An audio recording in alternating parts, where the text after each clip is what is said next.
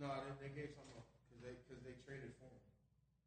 He just signed there. And then you just drop him the next year after a possible Super Bowl run. But the thing is that there was a clause in his contract saying that they can cut him and not have to eat the cap if it was actually detrimental to the team. And I don't know if you heard it. I read some of it like he was fighting with was it one of the coaches and shit? It was a safety that plays the same position. But Earl Thomas missed his assignment and they just got into a scuffle and Earl wouldn't leave it alone. Yeah, I heard he kept on going at it. Kept on going. So, you know, for a team that has championship aspirations, you can't have that. Can't have with that. a young QB, you can't have that. Can't have that. You know, damn. You can't allow one player. This is Dead in Sports.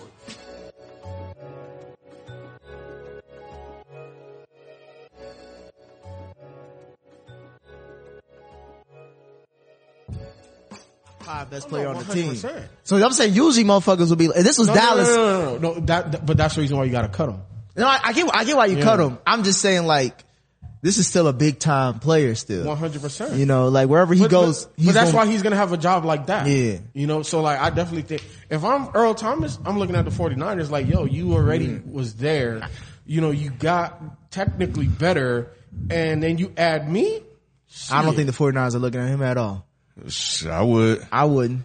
Why not? Because you got the same circumstances. No, you won't. We went to the Super Bowl without him. Do we need him? No. It clearly shows you don't need him. No, and two, we got a young QB who we still don't know if we good on him or not. I don't want anything to fuck up. That's why you need Earl Thomas. No, I'm just saying I don't think we don't need to. I'm talking about mostly locker room presence. I ain't talking about on the field play. But I think it sounds like you're taking this one incident and holding it against his him. entire career. Yeah. No, I'm not saying his career. I'm just saying like, this is the energy that we're accepting now. No, but it's different because again, what has his career shown you? Yeah, he's a fiery competitor and he could push the boundary. This time he went a little bit too far. I think that you have to take the fact that he is a veteran in the league and he wants to play for championships. So he'll be able to curtail that and be like, look, I gotta take it a step back. Plus I'm coming to a new organization. I don't know none of you niggas. I'm gonna put my best foot forward. It's different, bro. I think that's being very optimistic because we saw how he left Seattle and now we're seeing how he left Baltimore. But Seattle was different though. How did he leave Seattle? I don't He remember. left Seattle throwing up the middle finger. Because I wanted my money. Y'all didn't pay me and then I broke my fucking leg. I'm just saying when we see you, when you're not happy, this is how you react. I'm not trying to take that. Context. It's not that Earl Thomas isn't happy with the Ravens. Earl Thomas just had a personal thing. He clearly was. The reason why he left was because the whole team said we don't want to fuck with him. That says something to me, bro. Because he didn't let the shit go, Nick. So what do you think? That's the energy. I'm not saying that's the energy you accept. Nick, that's what I'm saying. Like he's a veteran. He's not going to allow that shit to happen at the very next spot. We'll see. Because if he was a veteran, you got to give him the benefit of the doubt. I would think he would have the same mentality. And if Baltimore, he's like, bro, we had the MVP. We still got the MVP. Let me ask you something. And he still can't throw. Watch when he throw. Like there's a difference between Antonio Brown and Earl Thomas. Every little thing Antonio Brown does is detrimental to the team.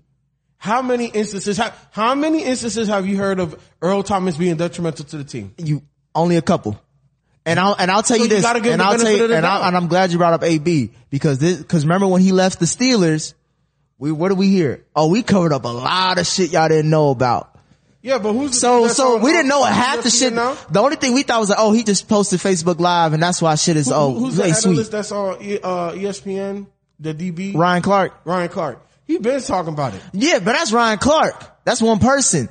When he literally left the Steelers, his name has never been the same. Obviously. Cause he went to Oakland, he couldn't stay in Oakland, and then he went to New England, couldn't stay in New England. It starts somewhere, that's what I'm saying. But my thing is this, even though we didn't hear or knew about every single little instance about AB with the Steelers, we heard shit.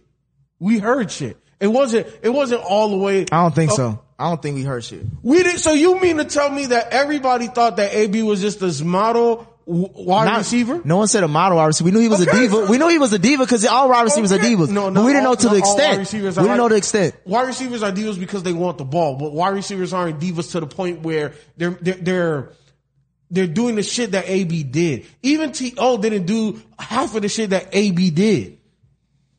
All I'm saying is we got to give Earl Thomas the benefit of the doubt. Y'all don't think this is extreme though? Cut him? Nah. To cut him? If only because the whole locker room said we don't want him. Yep. At that point, if I could show you the CBS article, I read it. The whole locker room didn't like, because he took it too far. Imagine me and you get into an argument. So what happened? We don't know. I don't know the full details. It was in practice. Earl Thomas was getting the rep. He missed an assignment.